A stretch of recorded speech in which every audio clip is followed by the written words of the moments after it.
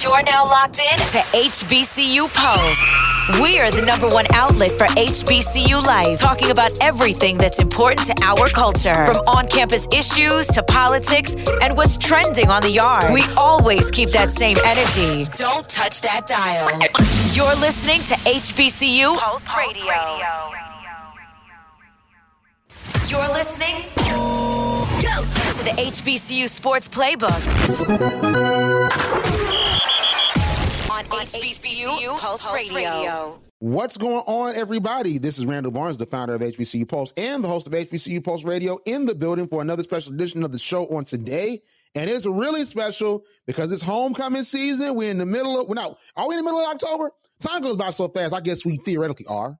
It feels like the month's almost over, so listen, bear with me. But it's homecoming. Listen, for this homecoming was last week, and I didn't go. But I'm glad I didn't go because it was a blowout. But, we'll talk about that later on. Ariel, how you doing today?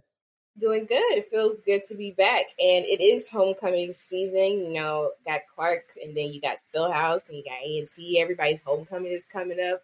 I don't think random people go to homecoming for the games. I will hope not. I'm really there for the tailgates and the good food, but would it be bad to not have a blowout for your homecoming game as well?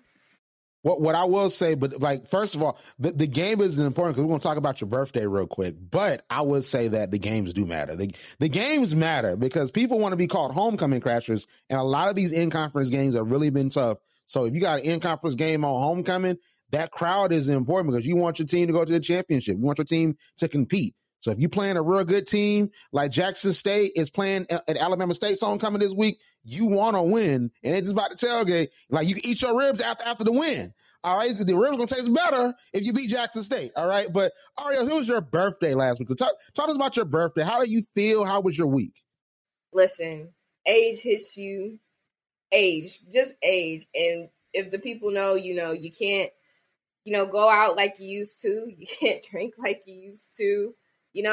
For my birthday, I got books and gift cards. That's how you know you're getting old. Like, you don't ask for like clothes or like your favorite toy or anything. You get stuff that matters. I got some of my favorite books. I got Starbucks gift cards. I cried over an edible arrangement because I don't see my friends. Like, that's different. That's growth. But it was pretty good, and it was relaxing. After Tuesday, I was out. I didn't work the whole week. So, but I'm happy to be back. I really missed you, and your message was so beautiful. I was brought to tears. I was like, wow, this man really cared about me. It's crazy. It felt really good. I really appreciate it. I was hoping you listened to it because I don't be knowing. I'm like, oh, okay, that's right. I feel good. I feel gratified. It's going to be a great show. All right, so let's get back into homecoming because Ariel brought up a great point about homecoming. So let's list off all the homecomings really quickly. So we have this list courtesy of HBCU Pulse. Make sure to follow us on Instagram. We posted it a couple weeks ago so everybody can know when the homecomings are. So this past week we had Alabama A&M, Bowie, Fort Valley, Lincoln University of Missouri, and Winston-Salem. They all had their homecoming, but Winston had to cancel their homecoming football game and also the Friday activities because of Hurricane Ian. October the 8th, so this weekend, Alabama State. We have Central State, Fayetteville State, Lane College, Lincoln University of Pennsylvania, Morgan State, Morris Brown, Savannah State, Tennessee State, University of Arkansas, Pine Bluff, Virginia State. So the 15th, we have Albany State, Clark Atlanta, Elizabeth City, Kentucky State, Livingstone, Miles College, Norfolk State, and South Carolina State. The 22nd, homecoming, you have Alcorn State, Allen University, Hampton University, Howard, Jackson State, Johnson C. Smith, Mississippi Valley, Langston University, Morehouse College, Shaw University, and Southern University. Then on the 29th, of course, A&T, North Carolina A&T. You have Benedict College, you have Delaware State, FAMU, Harris Stowe, Texas Southern, and Prairie View. On the 5th, you have Bethune-Cookman, Edward Waters, Florida Memorial, North Carolina Central, Paul Quinn, Grambling, and Tuskegee. And on the 12th, that ends off homecoming season, you have Fisk, Texas College, Philander Smith, and University of Maryland Eastern Shore. So that's the homecoming lineup, just so you all can know. Make your plans. It's a lot of interesting games. But in the flow of news, let's go on and run through the scores for this past weekend. Campbell, surprisingly, beat North Carolina Central 48-18. And Campbell will be playing Jackson State for their homecoming. Very interesting. South Carolina State loses to South Carolina 50-10. We expected that. Morgan State versus Virginia University of Lynchburg. Like, Morgan State won 44-10. That's expected. Howard got beat by Yale 34-26. Come on. I was hoping that Howard would win for the Black Ivy Leagues. Okay, I was hoping they win for us. All right, so Norfolk versus Sacred Heart. Sacred Heart won. Norfolk is winless right now. They play their first in-conference game against Morgan State. Robert Morris lost to Delaware State. Great win for Delaware. Alabama A&M got back to a winning track, and they won against Bethune-Cookman 35-27. FAMU beat Mississippi Valley decisively 34-7.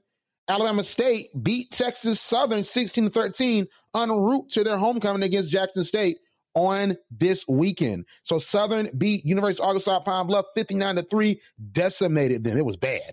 And Prairie View beat Grambling 34-14. And that like I'm telling you, Prairie View looks like they're trying to make it out the SWAC West. But we'll talk about more about that at a later date. So let's talk about Division II, because Lane College beat Tennessee State 28-27. Now, on my board, I got a lot of drops and different stuff like that. You've heard them. I used to have a horn. When we used to do the shows already, I used to have a horn and hand clapping. I would play both of that if I had them on the board. But Lane beat Tennessee State. As a D2 football fan, I am excited. But Ari, I got to get your reaction to it. Tennessee State's 0-4. How are you feeling about Tennessee State right now?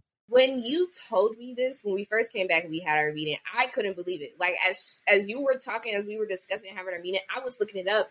And this is not the start that Eddie George wants. We're thinking, and I think Coach Prime, of course, he started a trend of NFL players coming back and being coaches in HBCUs. And we all thought this was a good thing. And obviously, Tennessee State, they thought it was a good thing too. But being beat by a D2 team this close shows, we had the conversation about 2 weeks ago, that D2 has more competition, has better players right now, and is able to beat these D1 schools than what we're thinking. And now Tennessee State is 0-4. You're looking at a coach that wanted to sign a major deal that was across the Tennessean, one of the newspapers in Tennessee, across the state, that you want to play North Dakota State, which A&T went against and got dominated, like superb beatdown. You want to make those deals. You want to get your players more opportunities. You want them to see and kind of be what Coach Prime is trying to get Jackson State, for them to have better competition, more opportunities, more airtime. But you're 0-4 coming into this season.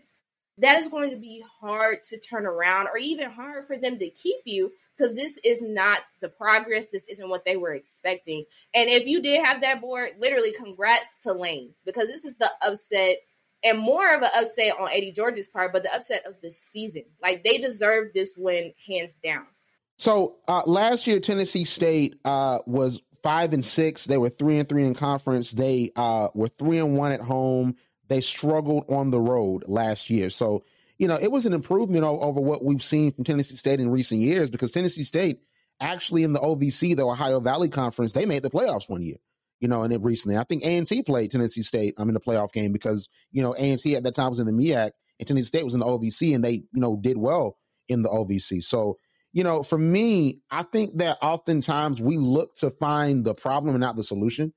I don't think the solution is firing Eddie George, because you need to give a coach 3 to 4 seasons, especially if Eddie George is going to stay there, which he losing. He ain't going nowhere.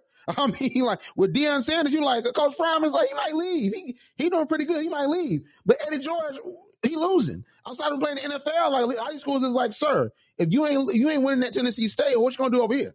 You know what I'm saying? So you got Eddie George at the very least if you want him for the next 4 seasons. Now, if next year no wins are yielded, that's one thing.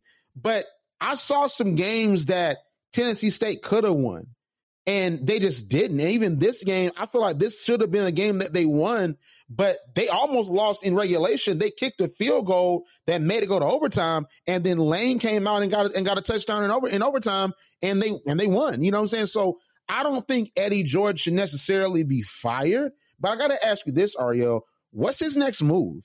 Like, do we make some changes on the offense? Is it the defense? Do you yell at the players and say, do better?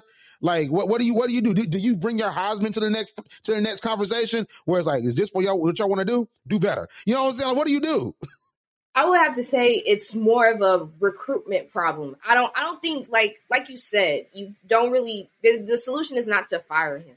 I don't believe that's something that's going to be beneficial to the team. And we've seen teams like outside of HBCUs, like Florida State, or you can actually look at Central, or you can look at Norfolk. When you have too many turnarounds on your coaching staff or different presidents and what's going on, it kind of disrupts the flow of trying to find a sense of efficiency or some type of normalcy. I believe it's a recruitment problem. And, not try to keep pointing back to Jackson State, but Jackson State knew what it had to do. Deion Sanders brought in his two sons. Then he brought in Travis Hunter. Now they're undefeated. They have a dominating offense and a dominating defense. So if Tennessee State still wants to compete and Eddie George wants to turn his career around and still be one of those great head coaches and be a great leader, which he is, I think he needs to recruit a little bit better, especially when it comes to the defensive side. I think that's what happened during this game. They just let their guard down. Too many misses, too many fumbles, no pressures, no rushes. They weren't attacking. They weren't as urgent, just like how Lane saw this. And when Lane saw that they could win against Tennessee State, they took it. And, overtime is overtime. It happens. But I think there needs to be a certain aggression. I think there needs to be activity in the recruitment off season. And even right now, just looking at what players we can bring in and build up our defense and make sure that we're not always having to look at overtime, and we're not always having to come from behind and trying to win a game that was so simple as this one. So, Ario, here's my question to you. So I personally don't think that they should fire head coach Eddie George. I don't think that. However, what does it say about NFL coaches that go to coach at HBCUs? Because we've had NFL guys before. Because you have Eddie Robinson that is at Alabama State. You have Bubba McDowell. They both are NFL guys. Deion Sanders is doing well. Like, you've had NFL guys that have been coaches. So it's like you've seen success, but you've also seen folks, that haven't done well. Like Tyrone Wheatley that at Morgan State. He never had really a winning program. And he was there even before Deion Sanders got down there. So we've seen NFL players and even NFL greats in recent history that have come to coach at HBCUs. Now, I don't know if they have the profile and sort of the standing that Deion Sanders has in football as a GOAT and as a great, but we've seen NFL coaches come in and make it happen. Hugh Jackson was a literal NFL coach, and he's coaching at Grambling, and they've not been all that successful this season. So do you think that NFL coaches coaching HBCUs, do you think that they're bringing anything to the sector? Or do you think that maybe we're not giving them a fair shake because they're professionals and we should give them a year or two and see where they are? I believe it's still a good thing. Do I believe HBCUs are pushing them to a higher standard just because they saw what Deion Sanders did? Of course, and I believe it's unfair. Deion Sanders is his own man. He has his own connections, and he knows how to handle them and how to use them. I believe what HBCUs are doing to hire NFL coaches are great just because of the exposure, just bring it. And it's always good to see somebody make it. Like when we have our guest speakers or those spotlights that come to HBCUs, and some of that do come to HBCUs, come from HBCUs, it's always good to see that, always good to bring talent and see that dreams are accomplished. So I get it from that point, and I hope they don't stop. Like, it's exposure. It's getting on ESPN. It's getting those deals. It's getting those advertisements. That's great. But I do believe they're holding them to a high standard, like how Deion Sanders is. Deion Sanders is his own man. He has his own connections. He is able to do what he needs to do to make his team great. Like Eddie George and all these other HBCU coaches that are coming from the NFL, it's going to take time. And everybody's coaching style is different. Like, this is his first year, as we stated. He needs to figure out how he works, how he coaches, who are the players that he has on his team, what they're good at and what they're not. It's okay to have a learning season. I hope they continue this. I hope they continue to see the benefits of this. But they need to make sure that the people they hire, they're not holding them to a high standard where it's like, well, if you're not producing like Jackson State is producing, I don't want you. You're not Jackson State. You don't have those resources. You don't have those type of abilities. So you need to make sure that the team that you're working with and the team that you want aligns with the coach that you're hiring and aligns with the standards that are fair to him. Because maybe next year they could turn around and have a 4-0 start. You never know. You just have to give them time and a pace to make sure that they're able to grow and that you're just not breathing down their neck like, well, if you don't turn around and make us look like Jackson State, then we don't want you anymore. Even though Jackson State is on a pillar, they shouldn't be the standard. They should just be a guiding mark as to this is where we want players and we want HBCU football programs to be. We don't want you to be like Coach Prime and his team. We just want you to be good. We want you to be successful. And we want to provide those opportunities to the students that are transferring to us instead of those Power 5 schools or the SEC or ACC.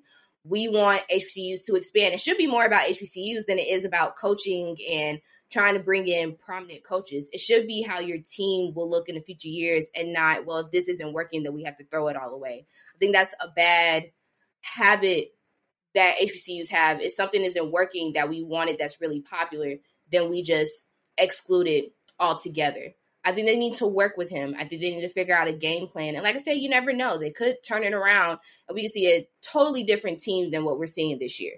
I feel it 100%. I definitely feel it. So we'll see what happens with Tennessee State moving forward. I hope that they do not fire Eddie George. I think that he needs time to build a team. And let me tell you this, Aria. So let me tell you what happened to me. So I play NCAA football 13 because they don't have, a new NCAA football game that's coming out next year.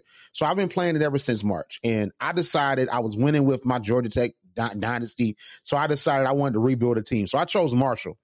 And I chose Marshall, and we lost like so many games. And I'm recruiting 4 stars and 3 stars. We got to get the front line together. I'm getting some receivers that can make plays. I even got a new quarterback coming in. Tell me why they fired me after one season.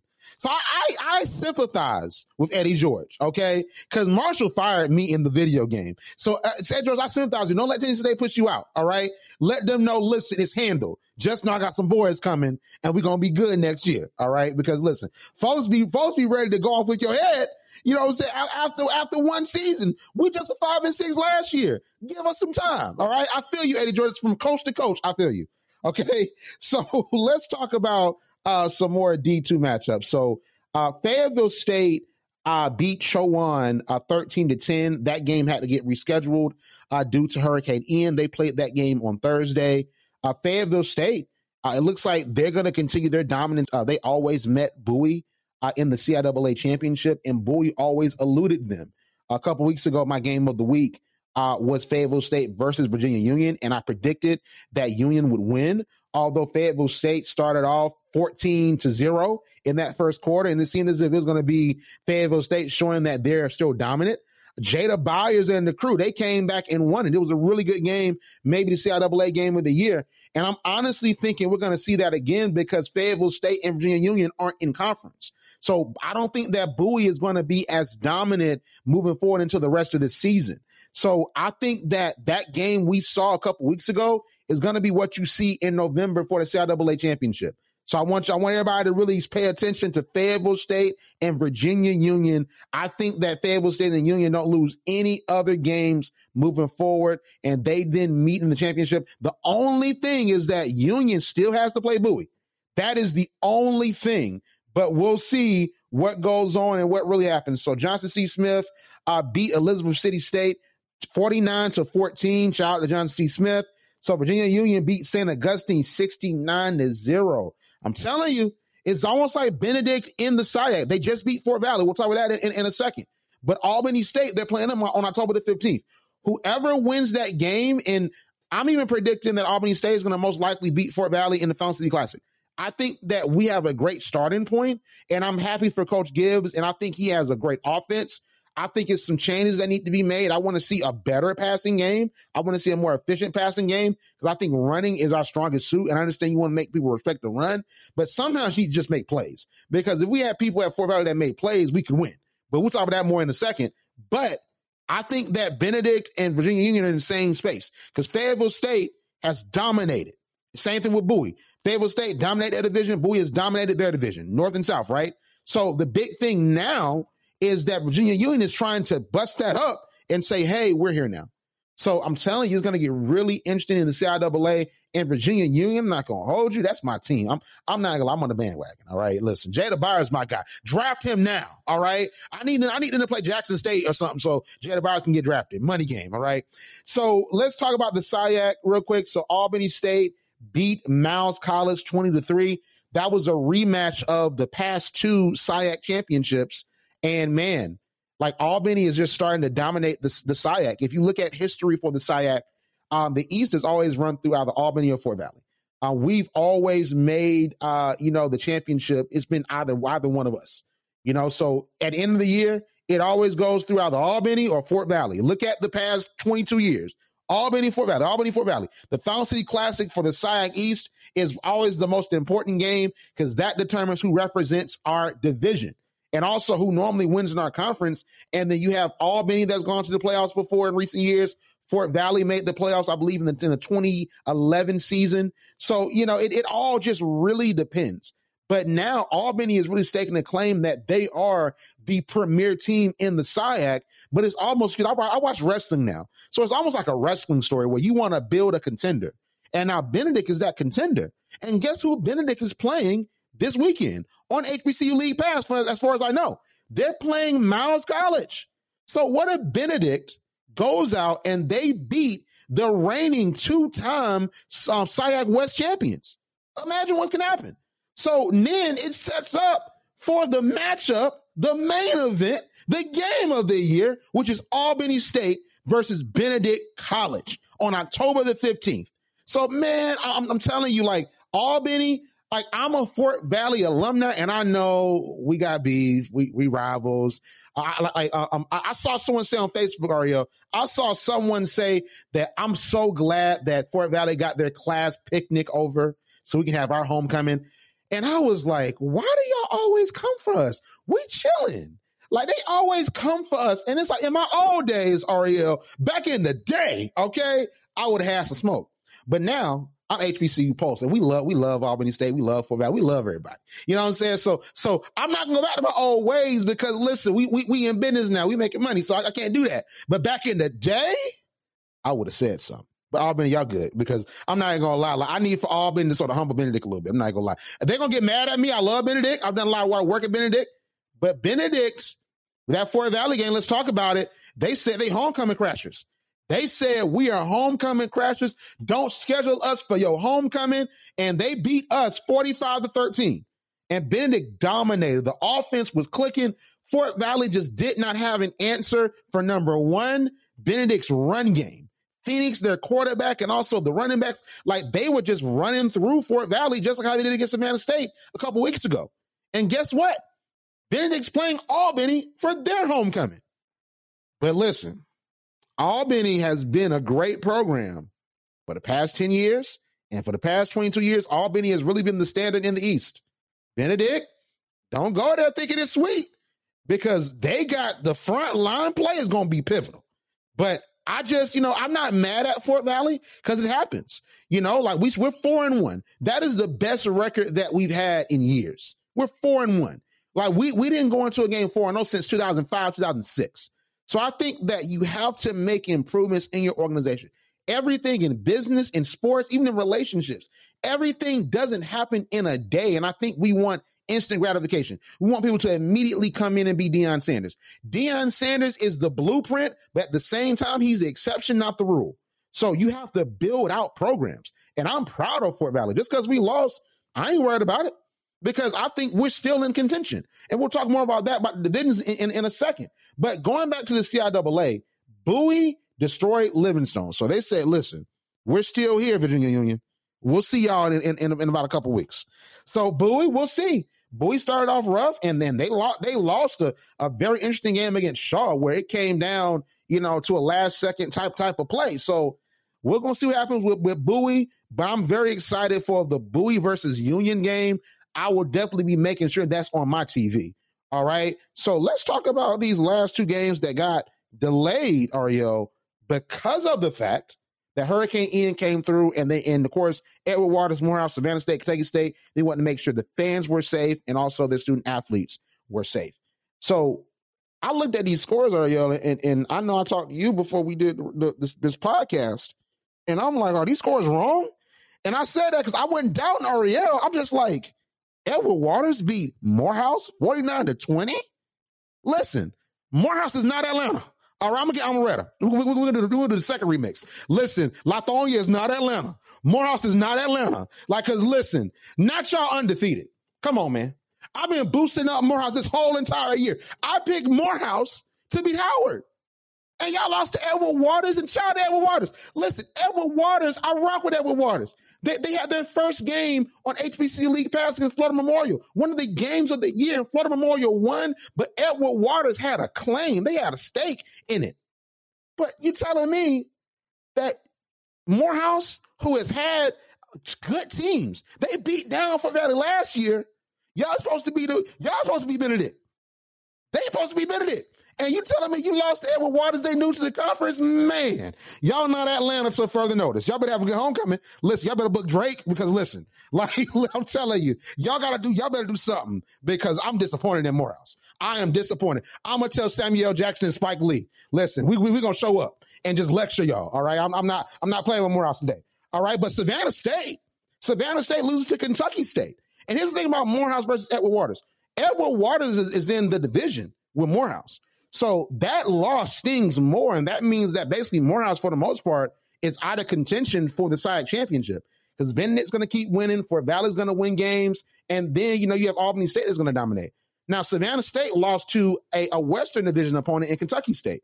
Now, that's still surprising. They lost 28-13. Savannah State just came back from D1 in 2019. They're supposed to be contending. They're supposed to be saying, hey, we're off probation. We're back in D2. We're going to run the SIAC. It's us versus Albany. But y'all lost to Benedict in conference. Then lose to Kentucky State. I'm starting to believe that in a couple of weeks, and hopefully I'll be at the game versus Fort Valley. I think Fort Valley's going to beat y'all. I think Albany's going to beat y'all. What's going on in Savannah? So, man, it's getting interesting in the SIAC because I just don't know where Savannah State is. Like, they're not the same Savannah State that I saw with my own eyes when they played Albany State and they destroyed Albany State back in 2019 when I was a senior.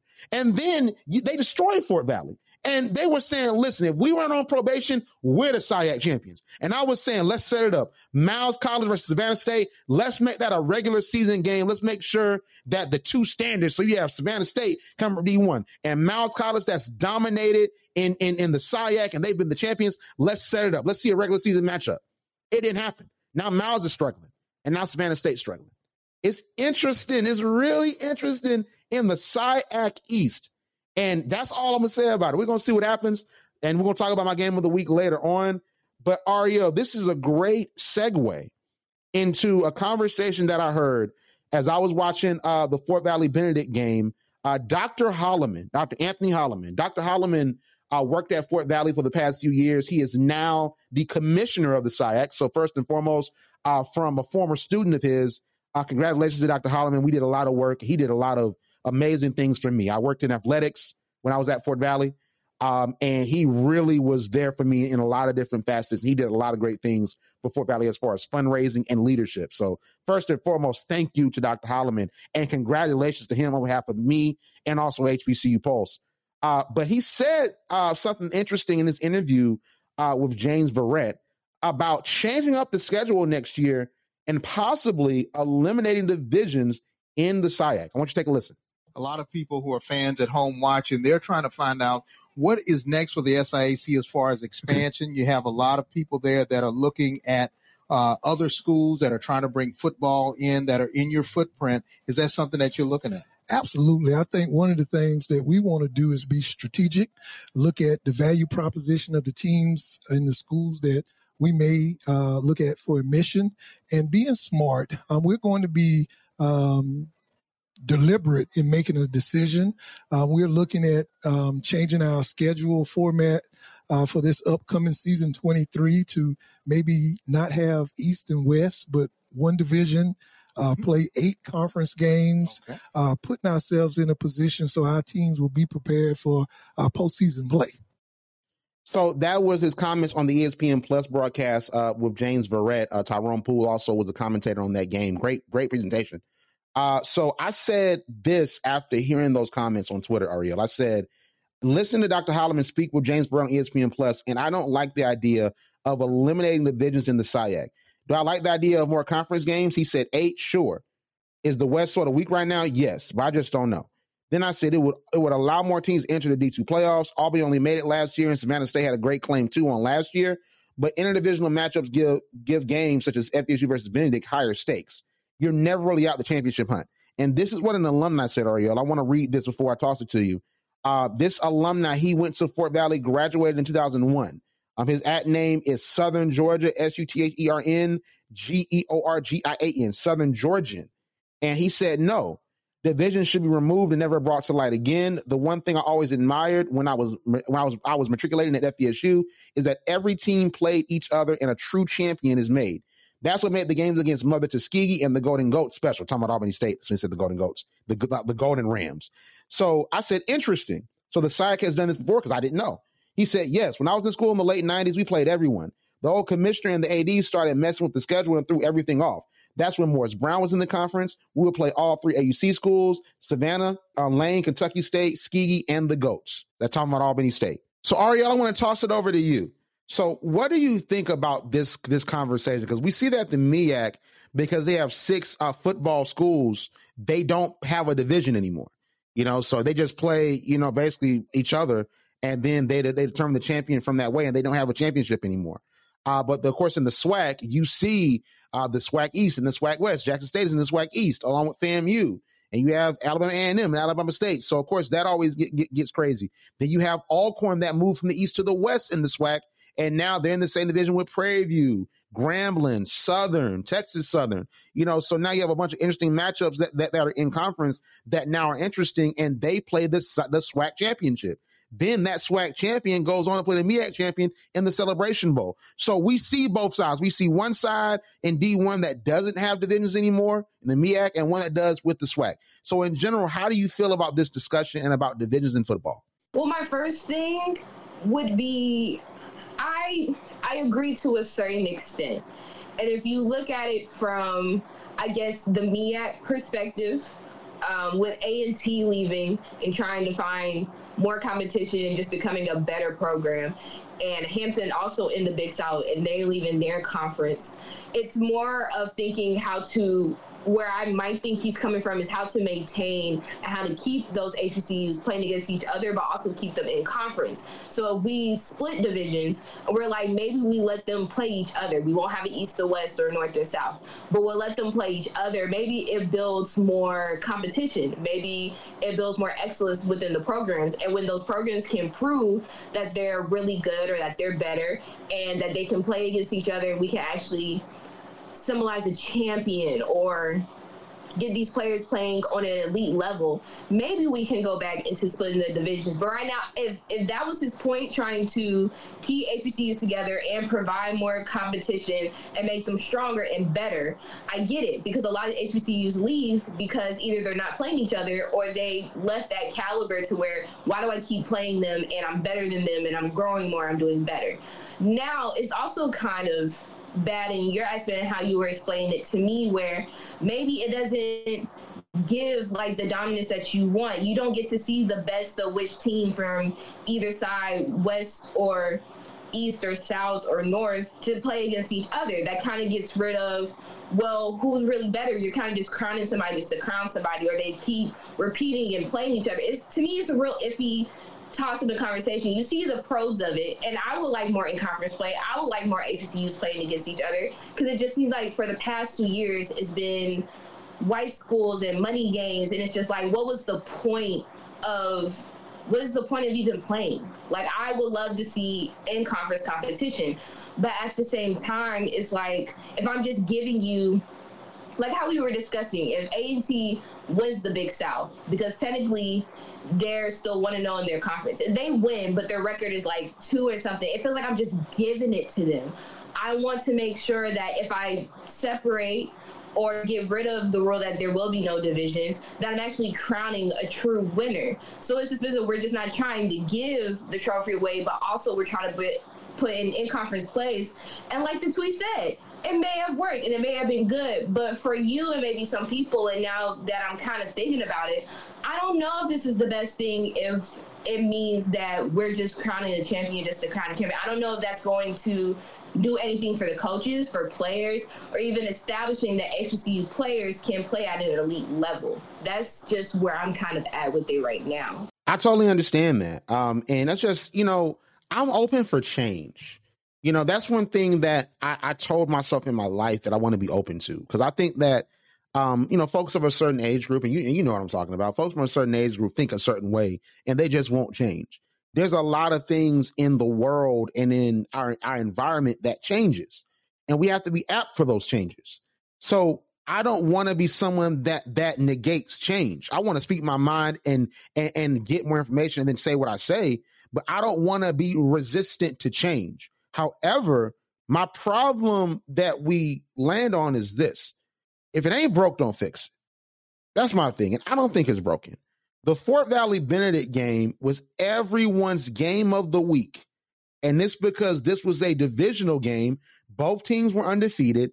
And this essentially sort of weeds out, hey, are you making this the SIAC championship? Or do you have a chance to make it?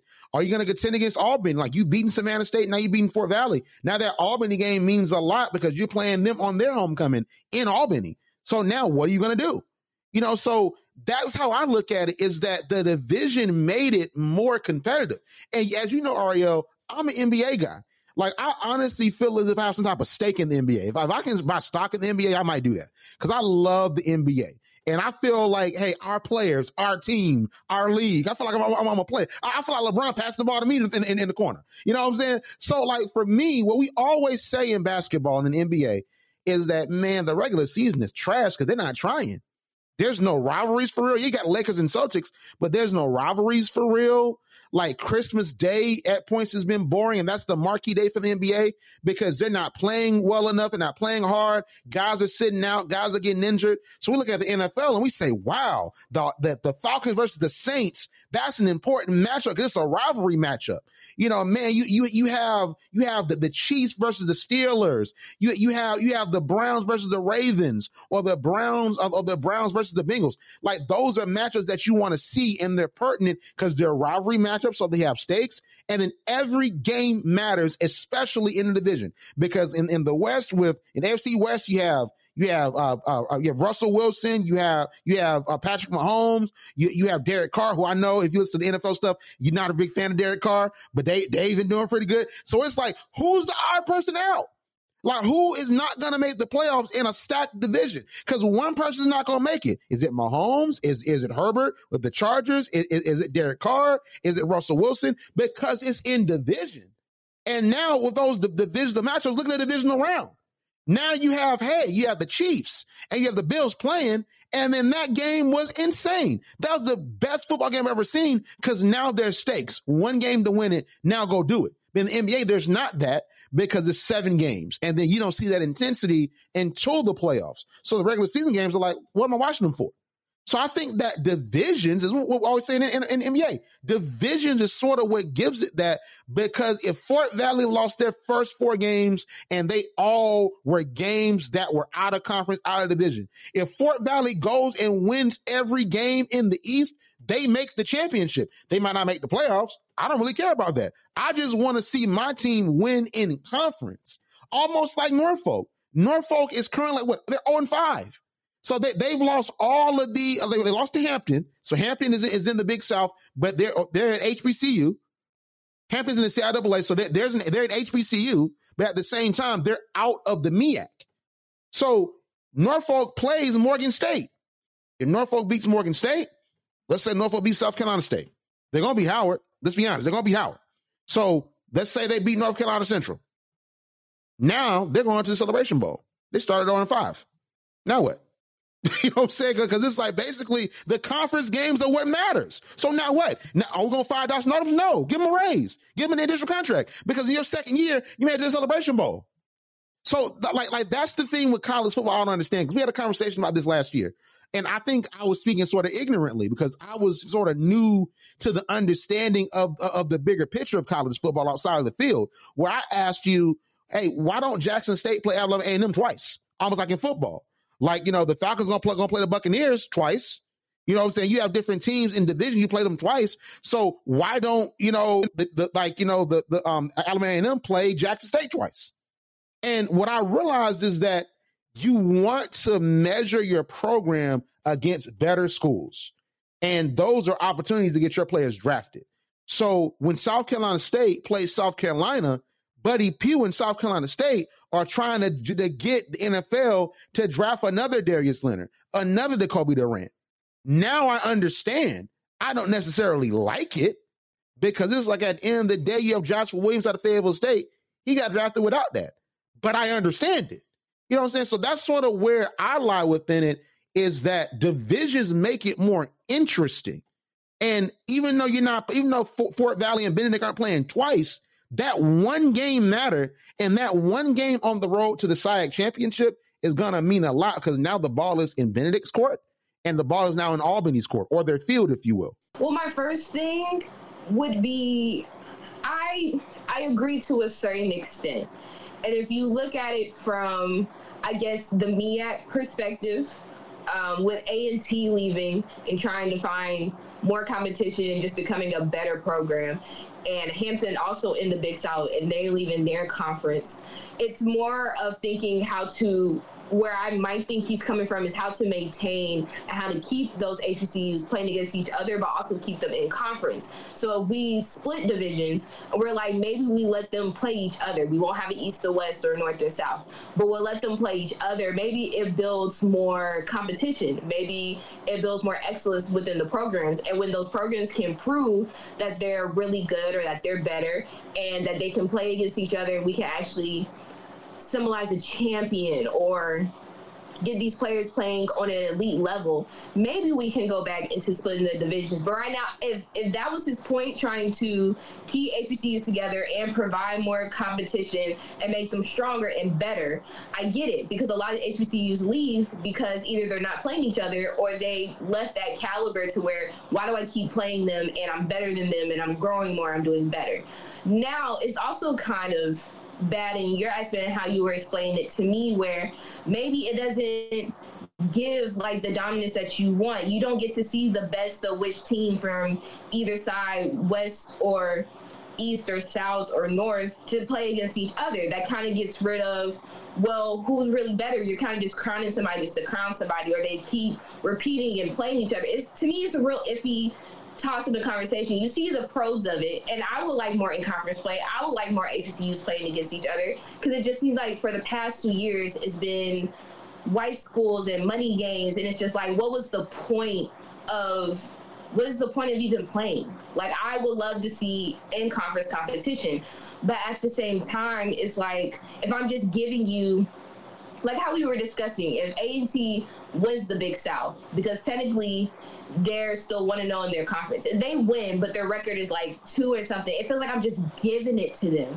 I want to make sure that if I separate or get rid of the rule that there will be no divisions, that I'm actually crowning a true winner. So it's this business, we're just not trying to give the trophy away, but also we're trying to put in conference plays. And like the tweet said, it may have worked and it may have been good, but for you and maybe some people, and now that I'm kind of thinking about it, I don't know if this is the best thing if it means that we're just crowning a champion just to crown a champion. I don't know if that's going to do anything for the coaches, for players, or even establishing that HBCU players can play at an elite level. That's just where I'm kind of at with it right now. So yeah, like I will see what happens, and I mean, if it's a year and we see what happens, I won't be upset. I think it's some interesting matchups, and like I said, the West is sort of weak right now, and I'm not saying it to disrespect any of those schools, but Lane College to me appears to be the school that's going to win in that division. Now we'll see what Miles College does when they play their schools in division. We'll see Kentucky State, just beat Savannah State, and Kentucky State, who played Fort Valley in 2016. So maybe, Kentucky State will stake a claim, but we'll see what happens. But I trust Dr. Holloman. I believe that Dr. Holloman is capable of this job. He's competent.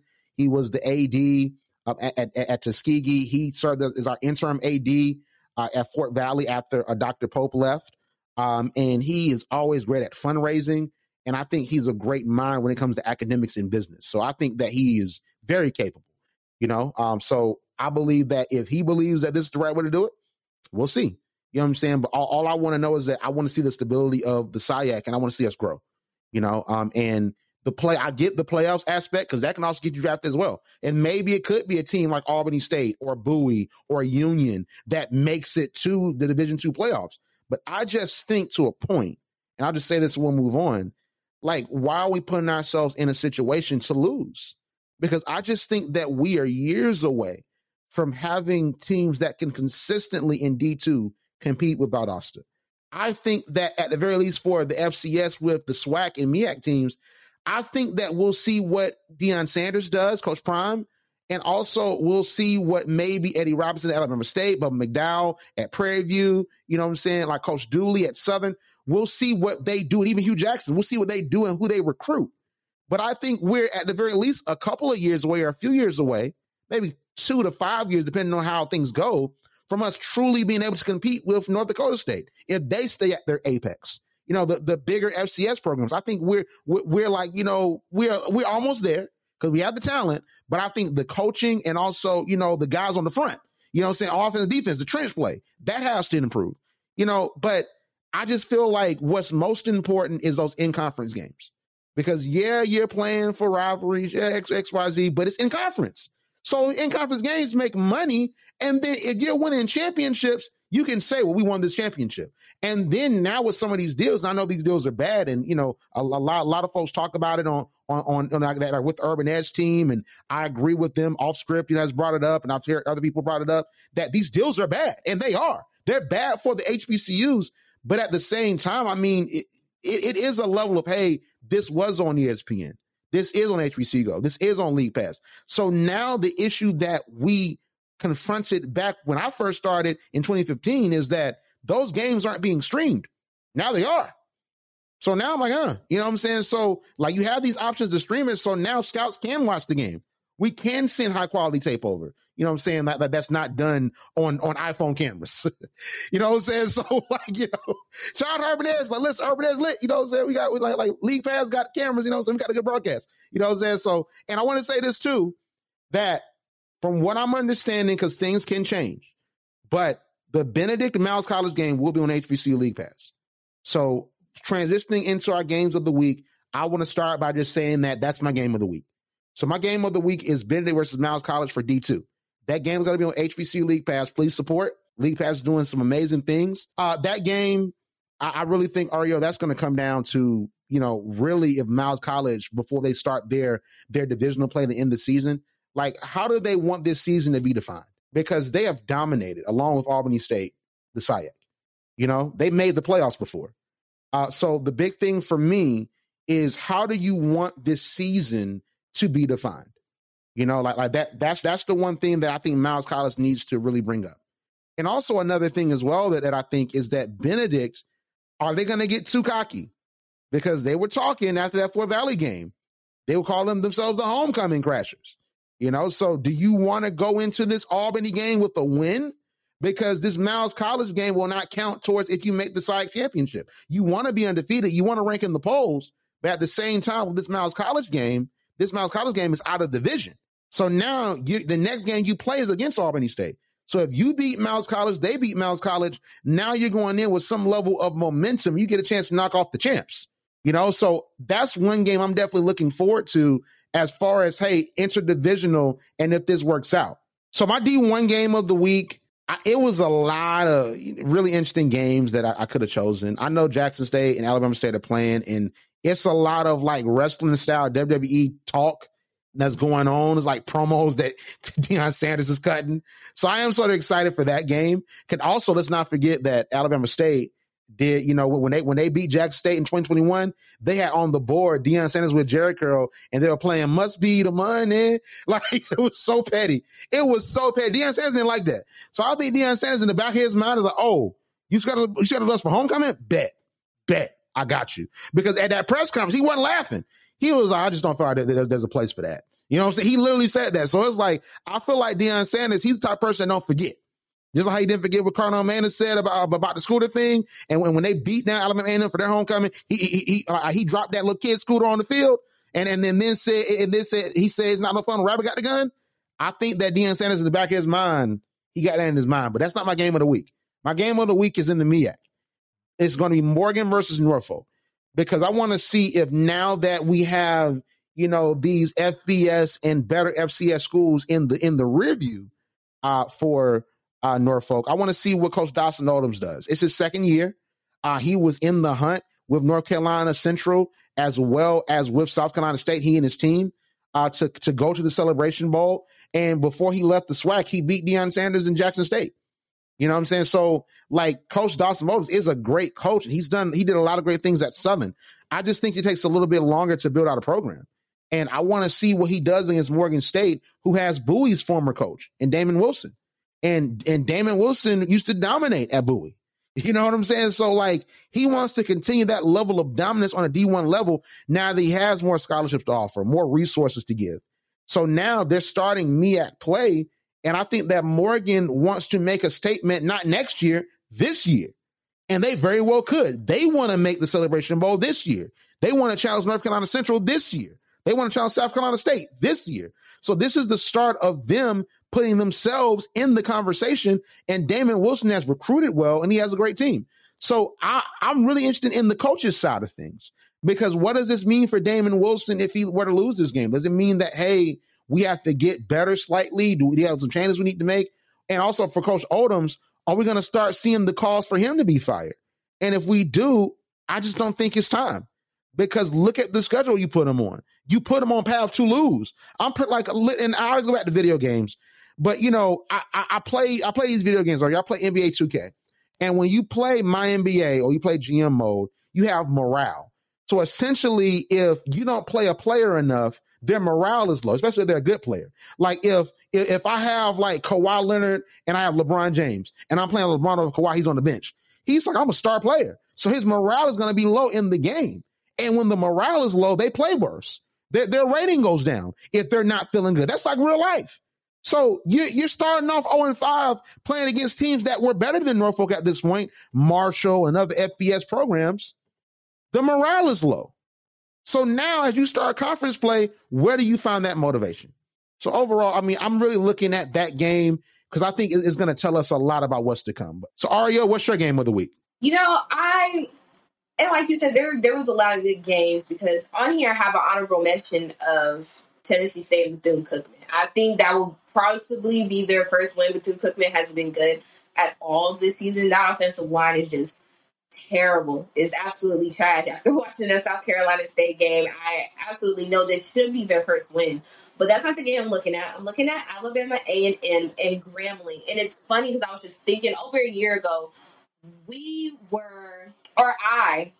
I don't know, maybe it was just me. I was a big Alabama A&M fan. They did really well. They had a really great quarterback in Quill Glass. They had a really good front.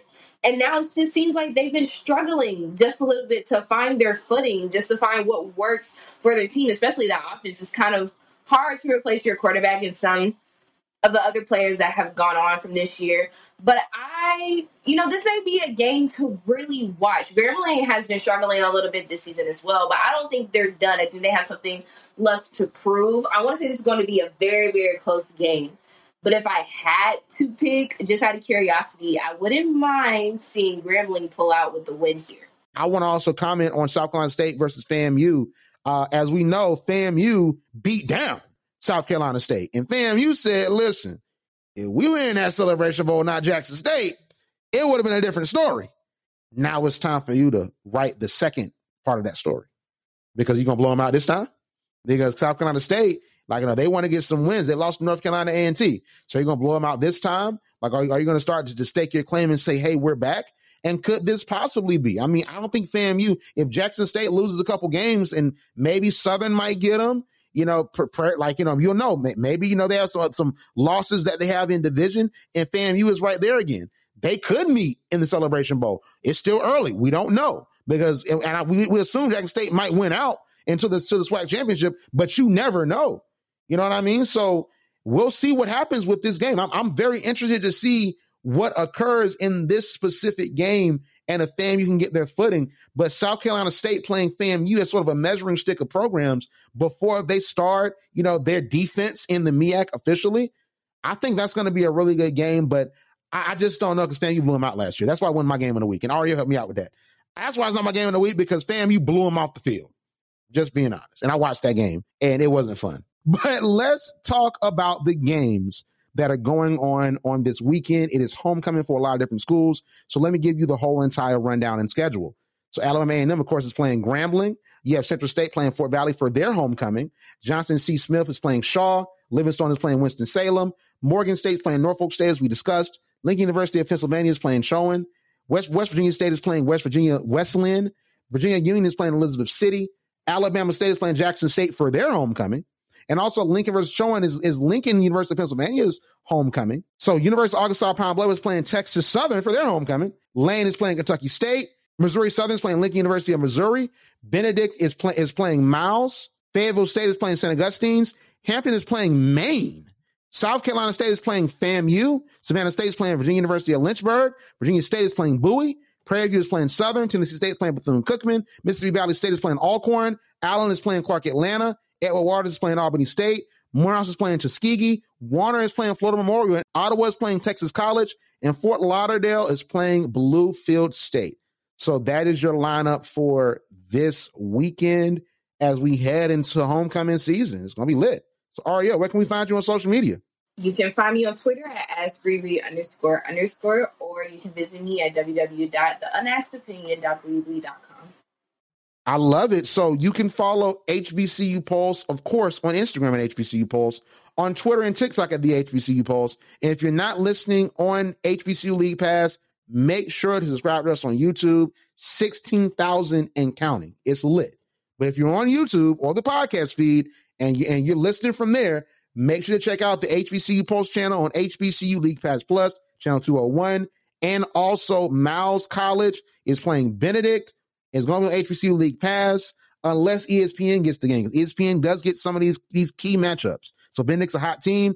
ESPN might get that game. But as of right now, from what I'm hearing, it's going to be on HBCU League Pass. All right. So also make sure to download us and listen to us on our podcast feed, on Apple Podcasts, on iHeartRadio, on Spotify, wherever you get your podcast. Check us out. All right. But thank you so much for tuning in. And as always, we'll see you on the other side. Like what you hear? Yeah. Subscribe to HBCU Pulse Radio on Apple Podcasts, Spotify, or wherever you get your podcasts. Also, head to HBCUPulse.com to stay up to date on what's going on in the HBCU community. Thank you for listening to HBCU Pulse Radio.